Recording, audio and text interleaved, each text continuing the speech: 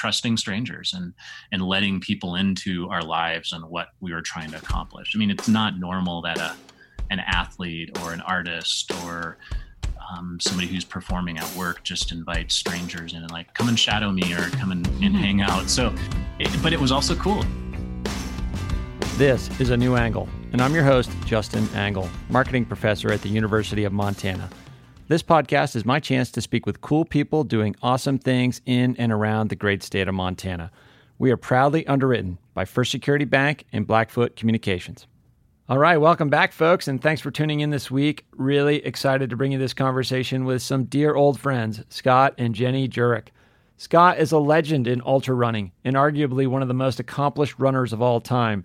He and Jenny have been important friends to me for a very long time. I first met Scott in the midst of his amazing streak of 7 Western States 100 championships, and I've seen him experience the highest of highs and lowest of lows along many of life's dimensions.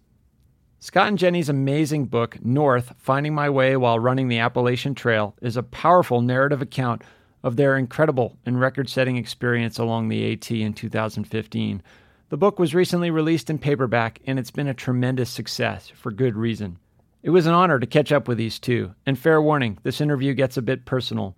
North documents struggles Jenny and Scott had starting a family, similar obstacles that Scott and Jenny watched me and Maggie endure a few years earlier when we were trying to start a family of our own. Running with Scott was a deeply important part of my life during that challenging time, and rereading North to prepare for this conversation brought back all those memories and then some.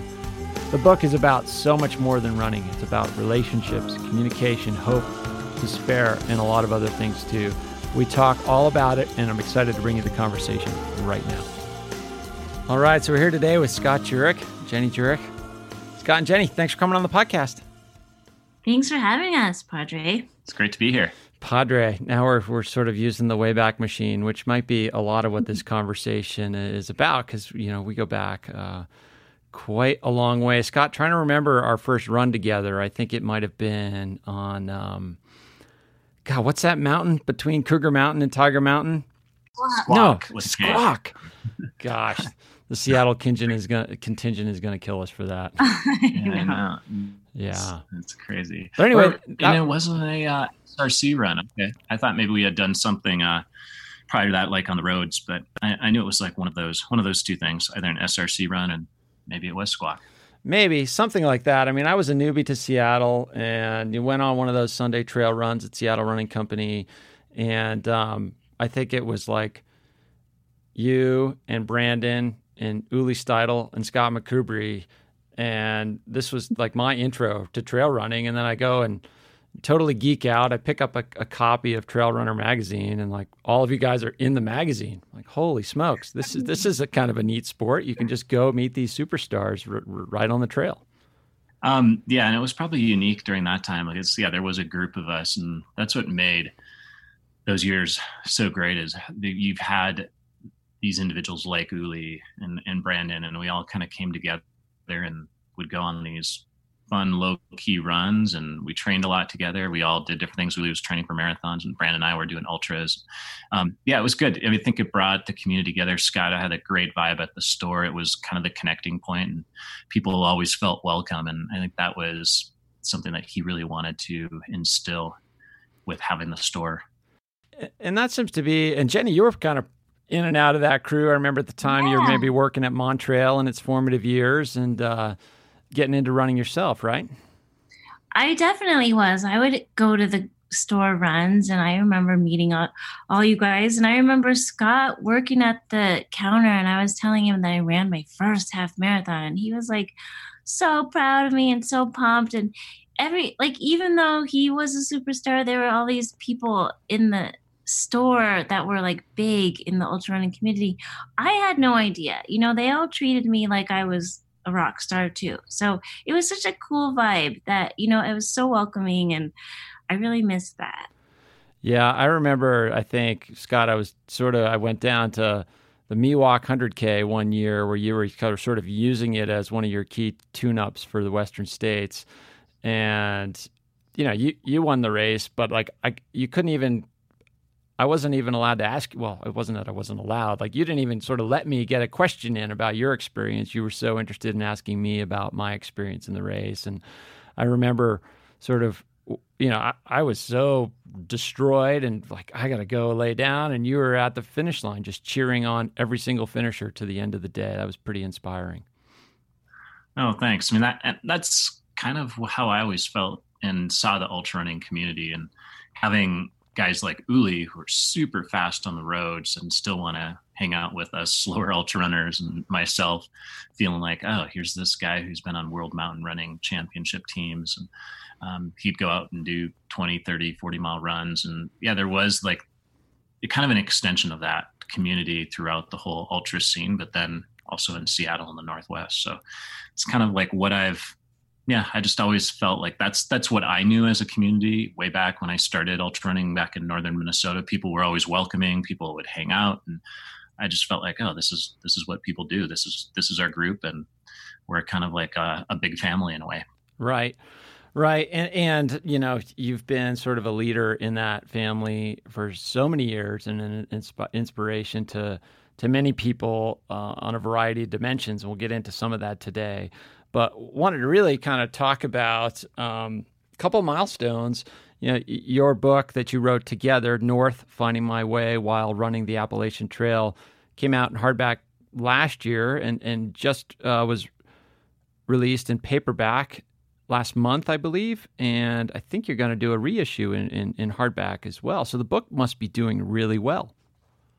Yeah, we've had great success with it. We poured a lot into it and have really tried to. It's interesting, people digest books in all kinds of formats nowadays, from electronic to audiobooks, and it's been fun getting to hear from people what they've thought about the book, how it's touched them. And that's really neat, because when you pour so much into a project like that, it's nice to hear that, okay, people are reading it, it's inspiring, it's getting them to do different things, and that kind of just spreads out. So we love that aspect of it. Not the actual writing process. That's another story. Yeah, we'll talk about that for sure. I got some questions there. And this is your second book, Scott. First book, Eat and Run, came out, in 2012? Is that right? Yep.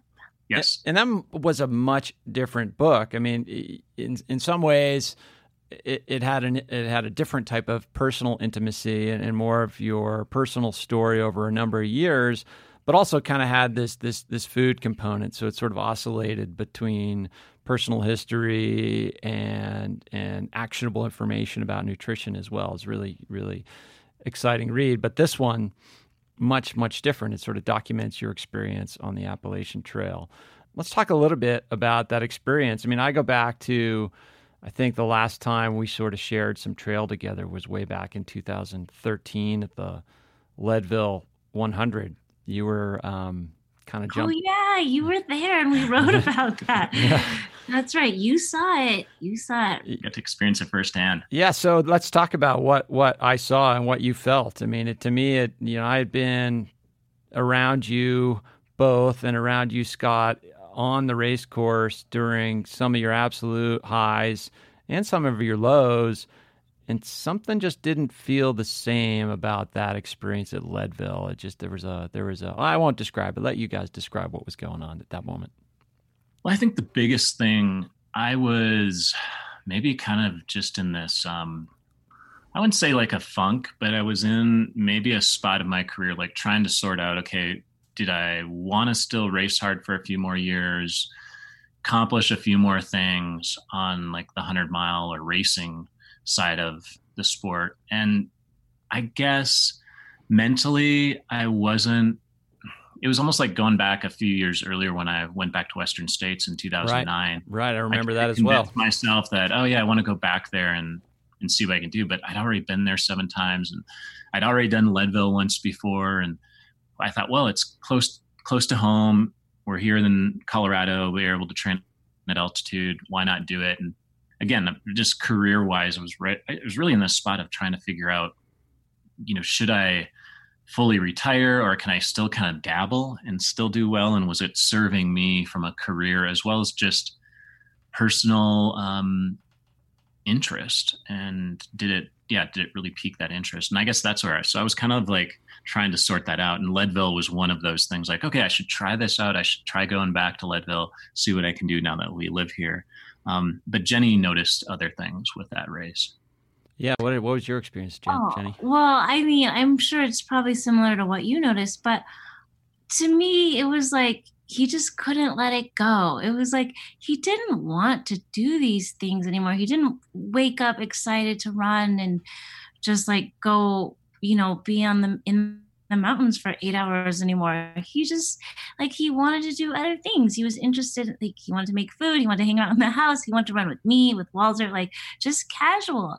And like that's totally fine. So I didn't understand why he was trying to like fake it or go through the motions. Sure. Because to me, it seemed like he just couldn't let go of like this was his identity. He's used to winning. So maybe just bang out a couple more. But, his heart wasn't into it. And as a partner, it's really hard, but it's like a fine line to walk between, because I don't want to sound like I don't support him. I'm not. But I also didn't want to just see him kind of putting on this mask, and you saw like in the race, there was like no fight. There was no like oomph, no heart in it. And he always does these things for the love. And I was just like, you don't have to do this. You're kind of putting it on yourself. But I remember seeing you, like you guys came into the May Queen aid station and he was like sitting down, talking to everybody, like drinking soup. And we just kind of like locked eyes and it was like, okay, I guess we're just going to hang out here. But it was disappointing for me and also kind of embarrassing a little bit. But and I was suffering. I mean, Padre, this. I was I had thrown up a couple times, going over Sugarloaf, and it was just not. I was suffering, and I guess it's easy to go to that spot where I'm like, like why am I out here doing this to myself? And I'm like everyone else, even though I've done this for so many years, still get those thoughts. And I wasn't able to like compartmentalize that, push that aside. And like Jenny said, have more fight in me and more drive. And there wasn't as much. I was content with just being like, I'll just finish, top 10, top He's 15, like, I'll just cruise it in, Sure. Why suffer more than I need to suffer?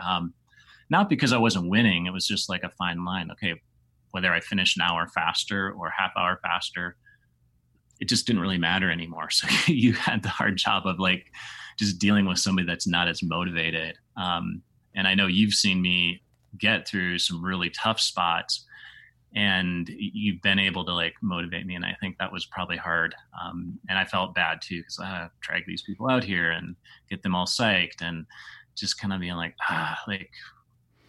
just kind of kicking myself a little bit and not feeling great. Well, and what you're sort of describing there is a swirl of emotions, and that's, you get those emotions, but at the same time, like my impression was, whether it was at Western or at Badwater or at the Spartathlon, there was a laser focus, whether or not those other thoughts were creeping in and you were denying them or what, but I wonder about it in the context of your overall life. I mean, you and Jenny were married in 2012 and, building a new life together in Boulder, renovating a home, sort of managing I shouldn't say a new form of celebrity for you. I mean, life is just more complicated. And so, how did that kind of factor in? I know you went up to Leadville a bunch of times and sort of did monk style training, but probably not the same as it was when you would go down to Western 4 weeks in advance and just live out of your van. Oh, it definitely is different. I mean, I had a lot different demands, even though I was working in my earlier peak years, say of winning Western States or even the Badwater Spartathlon era. So things were a little different. Like my time was demanded of a bit differently, and growing up age-wise and having other commitments, there's a difference there for sure. So maybe the focus wasn't as laser. And I think more than anything, but I don't like to give that as an excuse because I felt like I still could handle all of those things on top of. Maybe I was trying to take on too much. Well, and I guess But I guess yeah, what I mean, yeah, less logistical complexity in life and more sure. like some ease and success and some happiness and Yeah. contentment. Yeah, So that's true. Yeah, and that's what we write about in North, that yeah, life, like I had struggled for a lot of years and I was kind of feeling and like really had to grind. And now I wouldn't say life was easier, but life was, yeah, like, why not enjoy it a little bit more? And right. felt like, oh, I could possibly enjoy it more. And having a partner like Jenny, being supported and having fun and just being in a really like good place mentally, just yeah, a lot of things were good. So it was like, okay, kind of enjoying that. And not that I didn't like suffering and going out in the mountains. Like I loved going out in the mountains still, but like how much do I need to suffer, and Yeah. Yeah.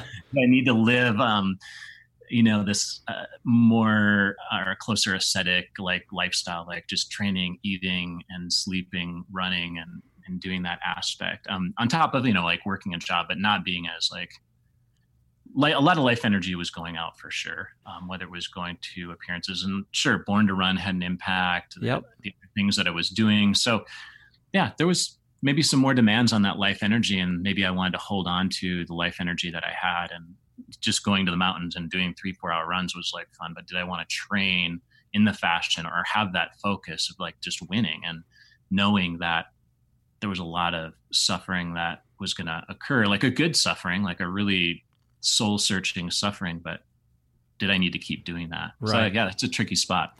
Yeah. And so something, we've talked about it, something wasn't quite right about that. In the subsequent years, you and Jenny went through such difficulties, such challenges trying to build a family.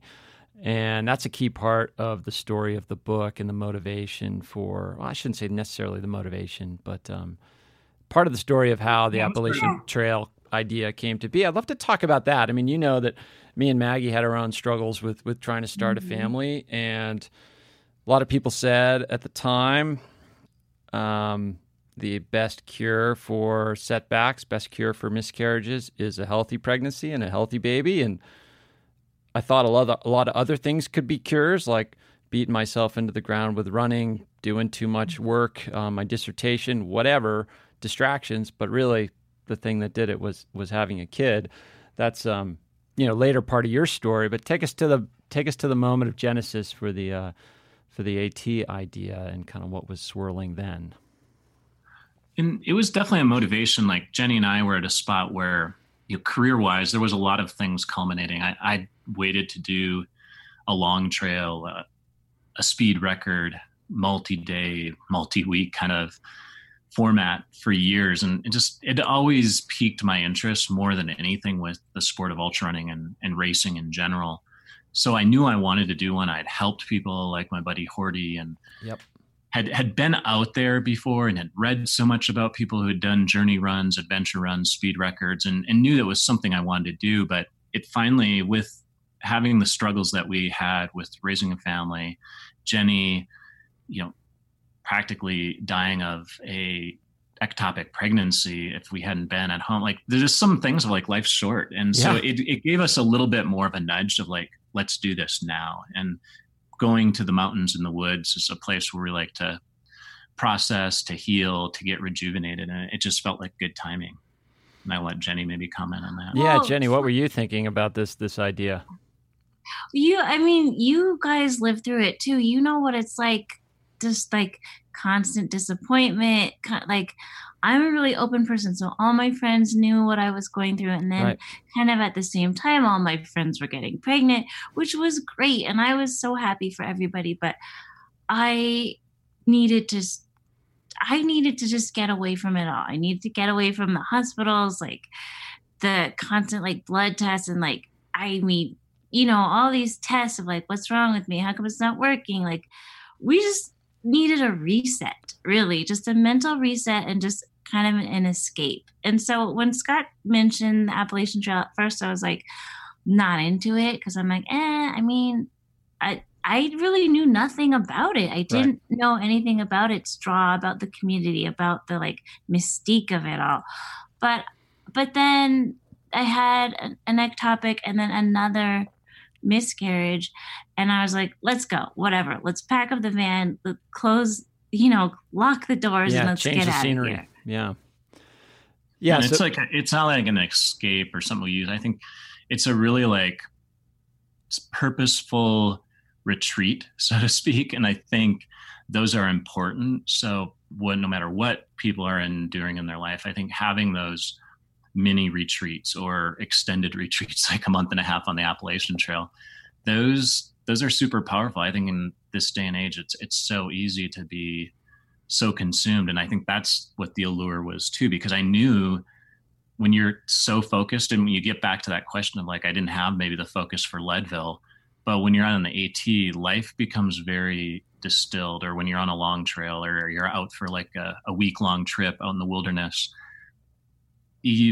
life becomes very simple, and it gets distilled down to the basics, the things that really matter. And you get into that survival mode so that everything else can kind of melt away. And I think it's a super powerful thing to do. And we often don't take as much time for those pilgrimages or those retreats. And I feel like that's what it was for Jenny and I, versus like, okay, we're just going to run away for a while. It was, we knew what we were doing. It was like a purposeful and intentional, just retreat from everything. Sure. But within that, you've got this singularity of purpose, right? Just put one foot in front of the other. It's a very elegant kind of production. Yet at the same time, it is a big production. I know you guys, and it's a big part of the story is you sort of on-site of the thing, but the logistical challenges of pulling something like this off. I mean, Jenny, your stories about driving the van and all of those pieces of putting this thing together, that's got to sort of juxtapose interestingly against this simplicity of just one foot in front of the other. Oh, definitely. And that's what I like when Scott's saying, oh, it was a purposeful retreat. And like, no, it wasn't. Like, it was, I think our intentions were good, but then we were a little bit underprepared. Sure. Just, like we'd never done anything like that before. And while Scott he had a pretty solid resume, and I knew mentally he could do it, logistically for me it was a big undertaking. I've crewed at races before, but I've never crewed for 7 weeks straight. I've never crewed, like I've never lived out of my crew vehicle, and just like just really the gravity of every meeting point of not having any way to communicate with each other. It was pretty heavy. It was not like life or death, but I was his support, like his lifeline. So it was kind of stressful, more stressful than I thought it would be. And there's a lot of pieces. And I think that's where, having a partner, having a best friend like Jenny to be able to do something like that, I knew she had the makeup for that and she could pull it off, but it's also a little daunting when you think of all the stress put on a relationship and partnership and all that. So we weren't, I guess we thought of it lightly at the time, but there was a ton that had to happen every day, every hour. I had the easier job of just getting from point A to point B and following this trail that is pretty well marked and easy relatively to follow. So my job was easier, but all the pieces that went along with it. And I think that's what, again, it's a huge compliment to Jenny and what she was able to pull off. But I feel like that's, you can plan everything to a T and think you have it, but you have to have somebody like Jenny who is really good on her feet, and she's a good problem solver. And that's what you have to do when you're doing something like the AT. You're constantly solving problems and figuring out how to get through situations that no matter how much preparation you do, it's pretty tough. But I think that's what made it so fun too, is there was this newness, this unique experience that was happening every hour, each day. I'd been on the trail, less than 20 miles, continuous. And of the 2,200 miles, that's a tiny percentage, less than 1%. So it's one of those things that we liked about it too. It was a true adventure. Sure. And I'm thinking about that. One of the big at least to me, the powerful themes of the book. And for those listeners that don't realize, this book is really special in the sense that it's sort of written in narrative form. Scott will lead a chapter, and then Jenny will reflect on her thoughts on that similar period of time on the trail. So it's so neat to kind of see both sides of the narrative. And one of the themes that emerges from that structure is how you both had to think a lot about protecting the other person.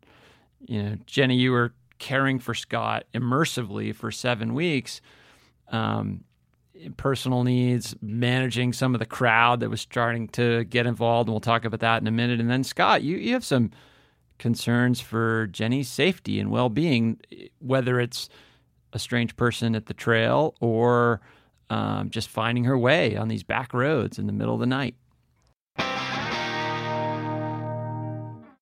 A New Angle is underwritten by First Security Bank and Blackfoot Communications, 2 cool companies doing awesome things all over Montana. This is Sam Schultz, and you're listening to A New Angle. Yeah, I mean, it definitely was a little worrisome, but we definitely were always looking out for each other. So a lot of these things seem like selfish endeavors, but it was a team thing, because without me, he wouldn't be able to do it. And without, he was the reason why we were out there. So I don't know. I didn't really know that there was going to be all these like external factors on him. And I felt bad stressing him out, and I felt bad like complaining.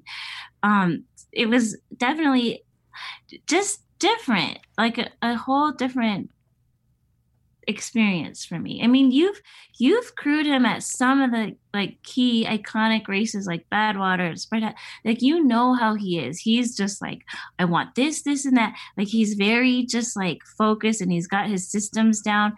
We had no systems. It was like, you're lucky if I have water the next time I see you.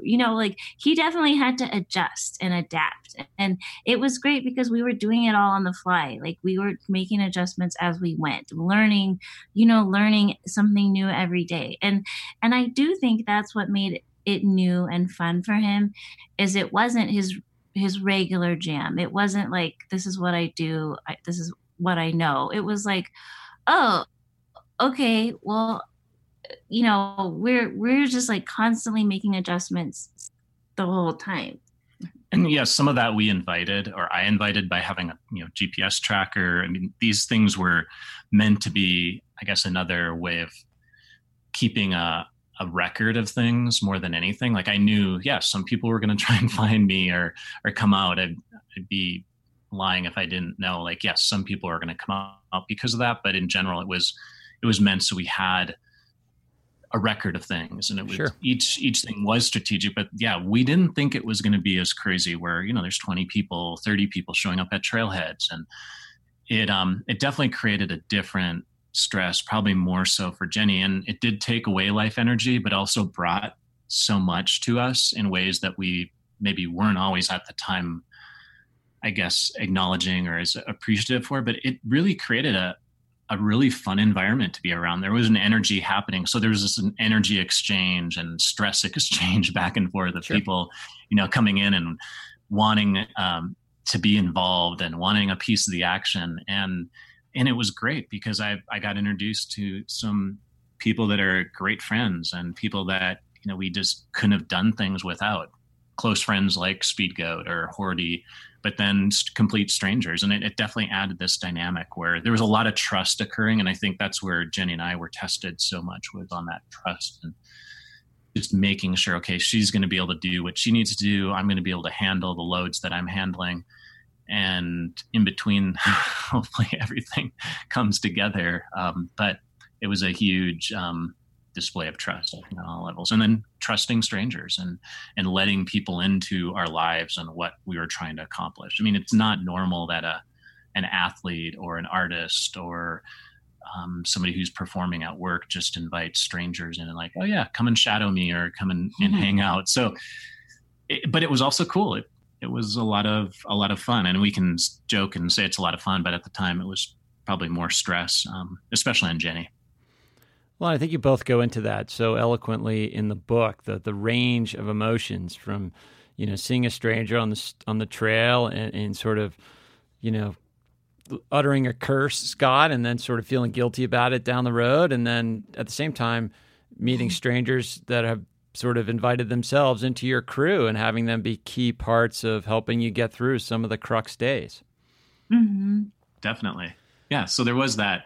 And I think that's what I tried to always tell people, like, okay, you're going to get a range, like more than welcome to join me. But, I would tell people sometimes like, okay, I need a mile by myself, or I'm not going to really talk a whole lot right now. I've had a rough, day or rough night. And it was really just never knew what was going to happen. And that's why we were out there. I mean, we were out there to like test that adaptability, and maybe more ways than one. And instead of controlling it, we just kind of we just opened the genie out of the bottle and just like let everything kind of just swirl around us, which, again, for somebody like Jenny, who was managing so many strategic and organizational duties, that's really hard to manage. Whereas I could just, keep people excited and happy to be out on the trail joining me, and keep that momentum going, and hopefully, draw off of some of that as well. But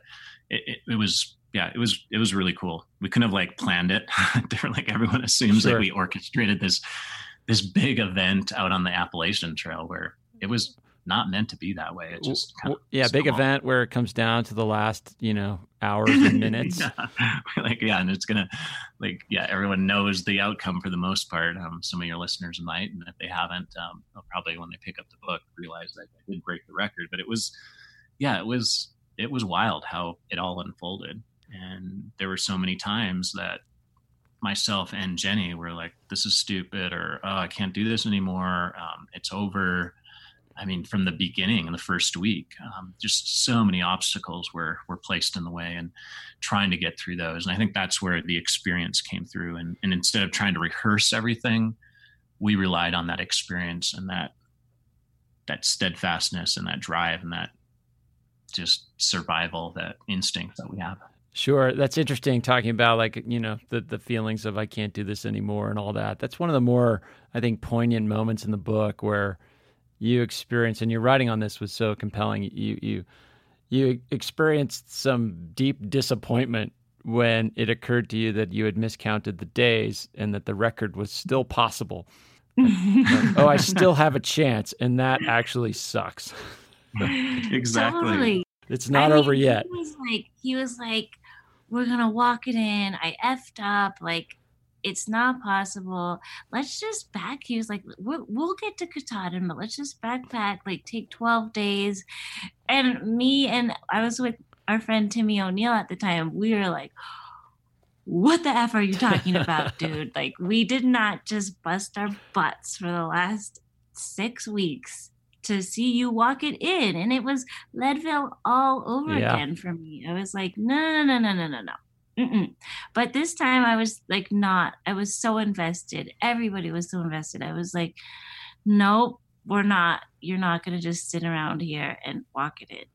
So, but then, I think once he realized that he did the math wrong, I think a little bit of fire came back and just a little bit of hardening up. And he really, then after that, I mean, things were pretty dark then, but things got really dark after that. He went to places I'd never thought possible, and I didn't know if he'd come back from those places. It was grim. But I mean, already for the previous week and a half, I was getting, if I was lucky, a 4-hour night of sleep would be big. Maybe there was a 5-hour occasion, but for the most part, I was averaging 2-3 hours of sleep continuous. And it just, I was brought, to the brink. And then I already had these emotions of oh, it's gone. I had to come to terms with that. So I had, these miles on the trail before I saw Jenny, and we figured out things that, no, we've miscalculated. And, it's actually the 47th day that counts. That's still, 46 days and whatever. There are just so many things to then have to retool my mental outlook and say okay, let's go get it. That wasn't going to happen like immediately. So what Jenny's talking about, like for me, I had to I just convinced myself that I spent the past 4.5 weeks, almost 5 weeks of just not breaking the record. And now you're telling me I have a chance. That's great. But I've convinced myself that, okay, I can still make it to Katahdin and still be worth it, and just instead of like hang it up. So it was a real like difficult spot. And I think that's a hard spot to be in. And knowing like, okay, I'm going to have to dig even deeper.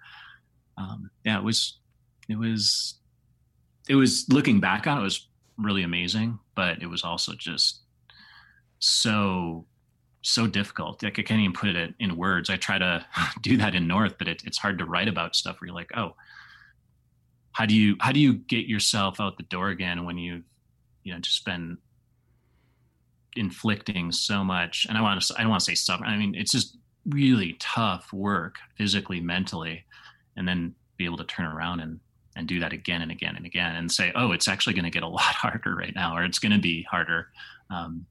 Because now there's only so many hours of each day and so many minutes, and you only have so many minutes and hours for the record. Yeah, it's like that stress you were allowed to relieve yourself of the stress and the weight for a moment. For a little bit. It's like, God damn it, I got to put this big backpack back on and carry it up the hill. Let's talk. I mean, speaking of difficulty, you mentioned... By the way, you're going to do that with strangers. I mean, yeah, to me, totally. My best friends were like had to leave. They couldn't stay any longer. All of a sudden now it was, some strangers that Jenny found from a local running club, the Maine Monsters, Trail Monsters. And they were amazing, but like, gosh, that like really just kind of messed with him. It definitely messed with him. Sure. Yeah. But so let's talk about the writing of the book. At what point was Raven born in the writing process? I was pregnant when we got a book deal. Okay. And then, we wrote the whole proposal while I was pregnant. And then she was born right in the middle of it, basically. Okay. We yeah. were in the thick of it, like writing the first draft. Perfect timing. Yeah. Oh, yeah, totally. Exactly. So, new parents, like first-time parents, being like, Although to be clear, I feel like based on your struggles, any timing was perfect timing to have a child enter your life, right? Oh yeah. We were welcoming it for sure, excited, and so kind of like the last thing we wanted to do was write, like sit in front of a computer. But it was tough because we basically wrote the whole book with a newborn to 1.5-year-old. Yeah. State. And what was your process like? Because the book is the narrative is so detailed, but I can't imagine that either of you had any time or capacity to do any journaling while on the trail. I'm so glad that you can realize that, because a lot of people are like, so you guys took notes? Did you do like voice recordings? Like what kind of journaling? But there's zero time. No, it's go or sleep. And especially I'm driving 3 hours for each 10 miles he's covering. Like there's no time. And I wish that we did. Like I wish we wrote down a lot of the thru hikers and people have like great trail names, and that's what I regret the most, is not getting everybody's trail name down. But for me, I have a good memory, and we took a lot of pictures on our phone, and then I had a guidebook and the maps, and I would circle on the maps and in the guidebooks, like this is where I stopped, here, and then we finished on this day at this time, and those would kind of jog my memory. And sure. I can still like open the guidebook and look at the spots, and I can visualize where it was. So that was like my memory process. But then, Scott, I think everything was just so fresh and real. It's not like writing Eat and Run where he's talking about his youth and childhood. This was still like really like fresh in our minds. Even though it was a couple of years later. And I think Yeah, I remember David Horty was like on me, like, oh, when you get home after, you drive back for the AT, he's like, you got to start writing down things right now. Like you got to write down stuff. And I was just like, that was the last thing I wanted to do is like relive. Yeah, totally. Even though it was so awesome, like it was amazing. Like I'm not saying like, oh, it's pure misery out there, but like the last thing you want to do when you do something like that is like, oh, I want to go right back to those places and write everything. Like we would reminisce about little pieces, and like there was always a day or two or multiple times throughout the day where you like want to like relive stuff and recall things. Jenny and I would just, oh man, remember this, and somebody remind us. But when you're actually writing things, that's a different story. So that was the last thing. So we didn't take good notes, didn't write things when we got home. But I think in the end it helped, because if we had this huge amount of information, or if we had somebody taking notes while we were out there and like tabulated all this stuff, we would have had to go through all of that. Whereas Jenny and I, in writing the book and doing a split voice where there's two voices, I mean, that's the other thing that we complicated things with the whole writing process, because our editor was like, oh, I think there's a easier way or better way to do this. And we were pretty dead set on like having our voices intertwined throughout the book. Okay. And that was difficult. So I think what helped is that we didn't have too much information. We didn't have like this huge journal and all this information to edit through. We actually just could recall like, what are the most important things? Mm-hmm. What were the things that were so visceral, so raw and emotional that, again, like Jenny said, we could put ourselves back there. And I feel like that's just the way we think, maybe more than other people. But for us, it wasn't these numbers we had to memorize, because Jenny had strategically wrote stuff down on a data book just because she had to know when she had to be at the next spot. And she wrote down when I got in every night, because, oh, well, you got a few hours of sleep here or there. And that was helpful. But the actual emotional stuff, that came back. And it was really cool. It was really cathartic. And I think that was like a lot of fun. That was the fun part of the writing experience, but trying to get the words right and enough words. And taking care of Raven. Like we didn't have any childcare. We don't have family who lives here. So we would take shifts. Like I would write in the morning, because that's kind of like my witching hour. And then he's more of a night person. So I'd work in the morning, come home for lunch, then he would go.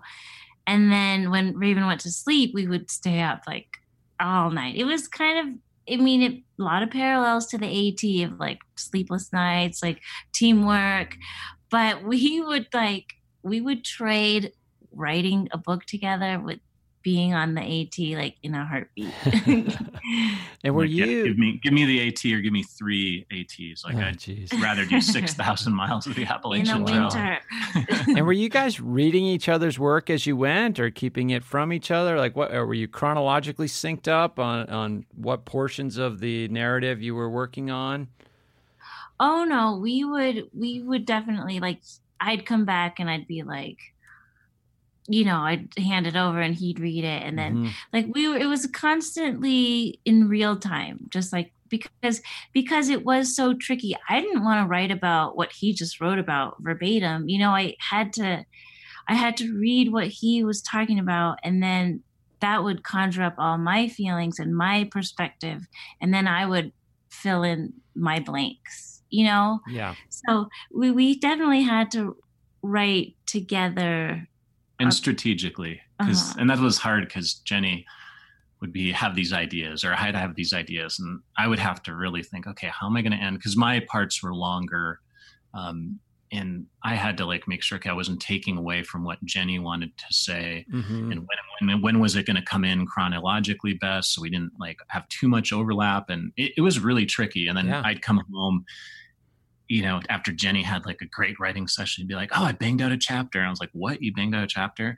And then I come home with like 2.5 pages. And she's like, what? You were gone for 4 hours and you got 2.5 pages? This is like when you're like crunch mode. Oh, second draft, not just, the first time around when you don't have as like hard deadlines looming over you. This is like second draft, almost third draft stuff, where there wasn't any extra time to do a whole lot. So every minute counted, but at the same time, you're trying to do creative work that just takes tons of time. So yeah, it was grueling, but amazing once it's done. Sure. Yeah. So, And, I don't want to necessarily speak for all readers, but I will. And thank you for the courage to stand up to your editor and say, this is, how we want to do this, because I think the book is better, not just because it has both your voices against each other, but I think those voices complement each other in real time when you're reading it in a really powerful way. So well done. Well, thank you. Thank you. I mean, writing something personal, like we had 3 drafts, and every draft I was just like, this is not good enough, because it went from kind of like, when you first write it, it went from more like a blog report, trip report, play by play.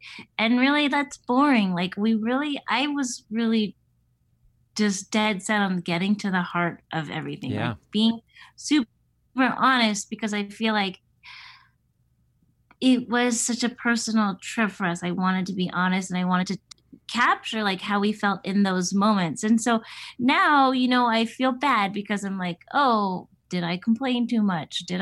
But that's really how it was in the moment. And I'm glad that you appreciate it and that you liked both perspectives. For sure. I want to be sensitive of your time. Jenny, I know you got to go pick up Evergreen. Yeah. But before you split, I want to just pivot and give you guys a chance to talk about some of the choices you've made with not attaching yourself with, but doing things to support various causes. Jenny, you've done a lot of work with this Every Mom Counts group. And I'd like to just hear a little bit about that and how you came to that group and what it's about, and how people can maybe learn more about it. Oh, thanks. Yeah, we work a lot with Every Mother Counts, and it came, like, I follow Christy Turlington on Instagram, and because she's a runner and she's a mom and she's super passionate, and my friends who are also moms are like, oh, you've got to follow her. And not really knowing her backstory or why she started this organization. But then, she had her baby and everything was fine. And then she started hemorrhaging and she lost a lot of blood. And she was just like, whoa, here I am, at the best hospitals, and something really bad could have happened to me. And that happens around the world to these women who are in clinics, like without like power. And, a lot of women who need help when they're pregnant or delivering, they have to walk these distances, like 42K, like just to get basic care. And these are distances that we run for fun, as a hobby, and so she kind of made the parallel. And so now they raise money through these big iconic races like New York and Big Sur. And then they go around the world and they try to help improve maternal health care to all over, just and also domestically too. But it just really is so personal to me, because I had an ectopic pregnancy and I didn't know it, and I was internally bleeding, and if I had to walk 5K even to get help, something bad could have happened to me. But instead we lived like 2 miles away from an ER at the time. And so it is a very personal organization, and I love the work they do. We went to Tanzania with them, and we visited a lot of hospitals, and we installed like solar care. And it's just, for me too, as a new mom, I'm not super motivated to run, but having this, running for them, it definitely gets me out the door and gets me excited to do races again. So it's a nice motivator for me, but also I really believe and feel passionate about the work they do.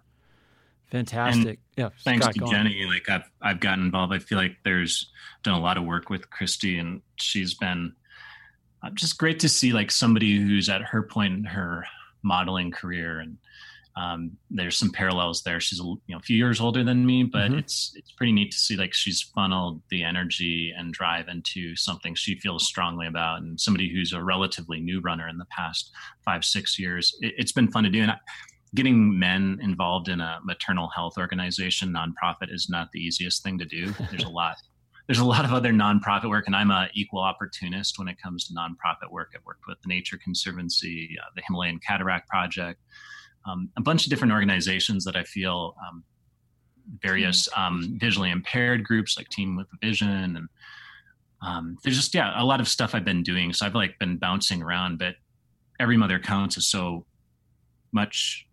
It's such a, I guess, personal connection for Jenny and I, because we've experienced it firsthand, and often it is a lot of women that can relate. And I feel like we need more men who are involved in organizations that improve the quality and health of lives of women in a lot of spaces. And this is just one way, because we wouldn't be here without mothers. So it's been really good, and trying to get more men involved, because it's one of those things. Again, it's not always the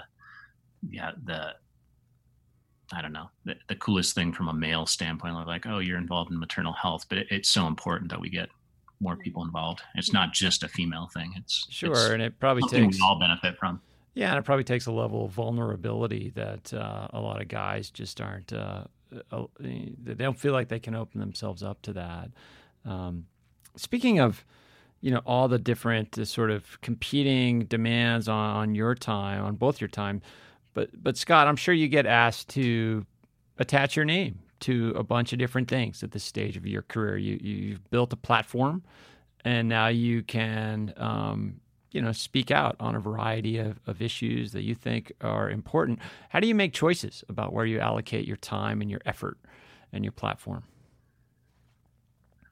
It's a tricky thing, because sometimes for me, I didn't really plan to have this platform or think that, I was going to do this. So sometimes it is a little hard for me to feel like, oh, I have this responsibility. But because I'm the person that I am, like, just at a soul level, I feel like, oh, this is my duty. This is an opportunity. This would be wasted if I didn't do things. It's what I've always done, because I felt like giving up my time and energy to help other people get inspired that all pays off. I feel like if the more people we can get out doing positive things, that's going to rub off on other people, and the positivity just extends. So it is hard when I pick groups to work with or products to endorse. It's a pretty rigorous process. For, like, Jenny has been helpful too, like getting another set of eyes and having individuals like just really make sure it's the right fit is important. And then when it comes to nonprofit work, it's stuff where I feel like, okay, I can really get behind this. Having a mother who had multiple sclerosis, like, I'm always like, oh, should I just be working in that kind of arena with multiple sclerosis and one disease? But I felt like I've really wanted to like open things up, so a little bit more broader. And I do a lot of work for the plant-based community and health and wellness and nutrition, which is something that I'm really passionate about. Mm-hmm. So I feel like that to me is like one of the things that it's been a part of my brand, but it's also something I feel really strongly with. So I think having the ability to connect it to who I am as an individual and what's personal to me, but also what I've stood for a number of years, not just, oh, this sounds like a good idea because this is really important. Like, I mean, I was interesting. I was in Bulgaria a few weeks ago, speaking there and presenting my book that was North was just being published into Bulgarian. And somebody in the audience asked the first question. It was an older gentleman in his like 60s saying, like, we have these amazing old growth forests, and they're being, cut down in Bulgaria here, and it's the last remaining, tree of this species. And, what can you do to like help this situation? Mm-hmm. And it was one of those things where I'm sure people are like, okay, this guy went on for minutes, railing, not on me, but just being like, hey, you should be doing more as somebody who can have an effect. And he was right. Like, we could do more. So I'm always like, oh, I should be doing more with climate change or something that's really impending. And I always feel like I've just got to make sure that they're the things that you love. Yeah, that I love. And I feel like with diet and nutrition, I mean, something that we do every, 3 times a day, 4 times a day is putting food in our mouth. And that's one of the biggest impacts we can have personally, beyond obviously all the civic duties that we have or things that we could be doing at the governmental level for climate change. But it's a huge thing when it comes to something that we have power over, what we buy and what we put into our bodies from a food standpoint. So yeah, it's finding the things like, how can I affect change in certain arenas with the right group? And I haven't started a nonprofit. that sounds a little daunting to me. So like I said, I've spread myself over a bunch of different organizations or things that I want to get involved with. And when I can tie in running, it's great. Like guiding visually impaired runners has been something. My mother was gradually losing her sight with MS, and there's somewhat of a personal connection, but it's also one of those things where it's really, I don't know, there's something that I get out of that experience that's unique to me and really enriching. So I feel like that's super powerful. So I guess finding the things that, yes, you feel strongly about or that you're personally connected to, but you've got to enjoy the work too. Yeah. Yeah. I mean, we also work with this organization, Back on My Feet, that it's like getting homeless people, getting them into running and getting them like running just gives so much, like self-confidence, so much like empowerment to people. So Scott's really good at choosing organizations that really build people up. Well, I'm glad you both chose to allocate some of your scarce and precious time to talking with me on this podcast. The book, North, Finding My Way While Running the Appalachian Trail, is fantastic. It's available in paperback, and it's going to be another release in hardback as well, so you can get hardback copies.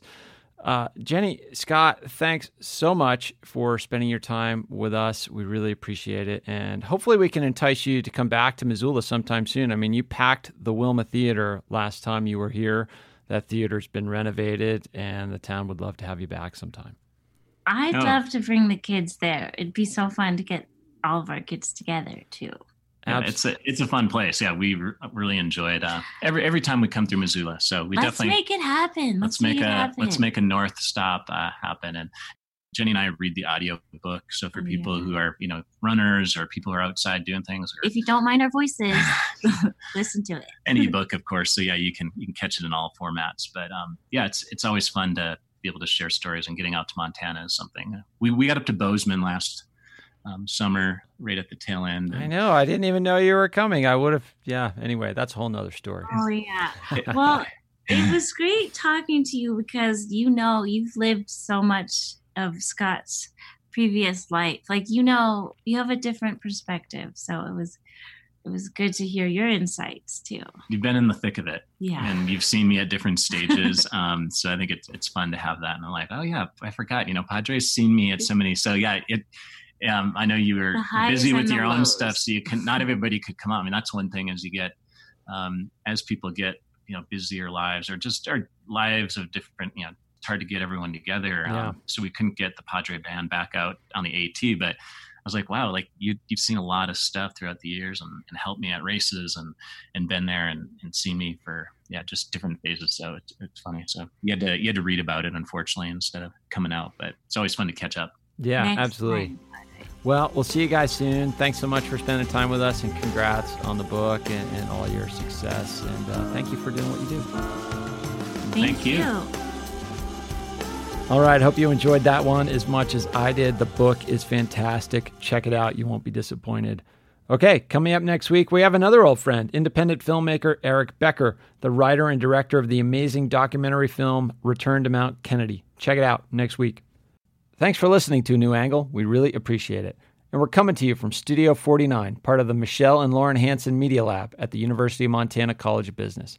Remember that this podcast was supported by CED, Consolidated Electrical Distributors.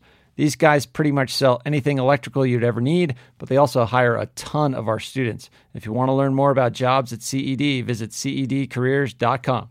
Before we go, I want to thank some important peeps. Executive producer, Stefan Borsum. Producer, Aidan Morton. And interns, Aspen Runkle, Max Gibson, and Ellie Hanasek. Huge thanks to VTO, Jeff Ament, and John Wicks for the tunes. And finally, props to Jeff Meese, our master of all things sound. Finally, if you have any questions, suggestions, comments, insults, whatever, please email me at anewangle@umontana.edu. Help us spread the word, and be sure to use the hashtag #anewangle when you do. Thanks a lot. See you next time.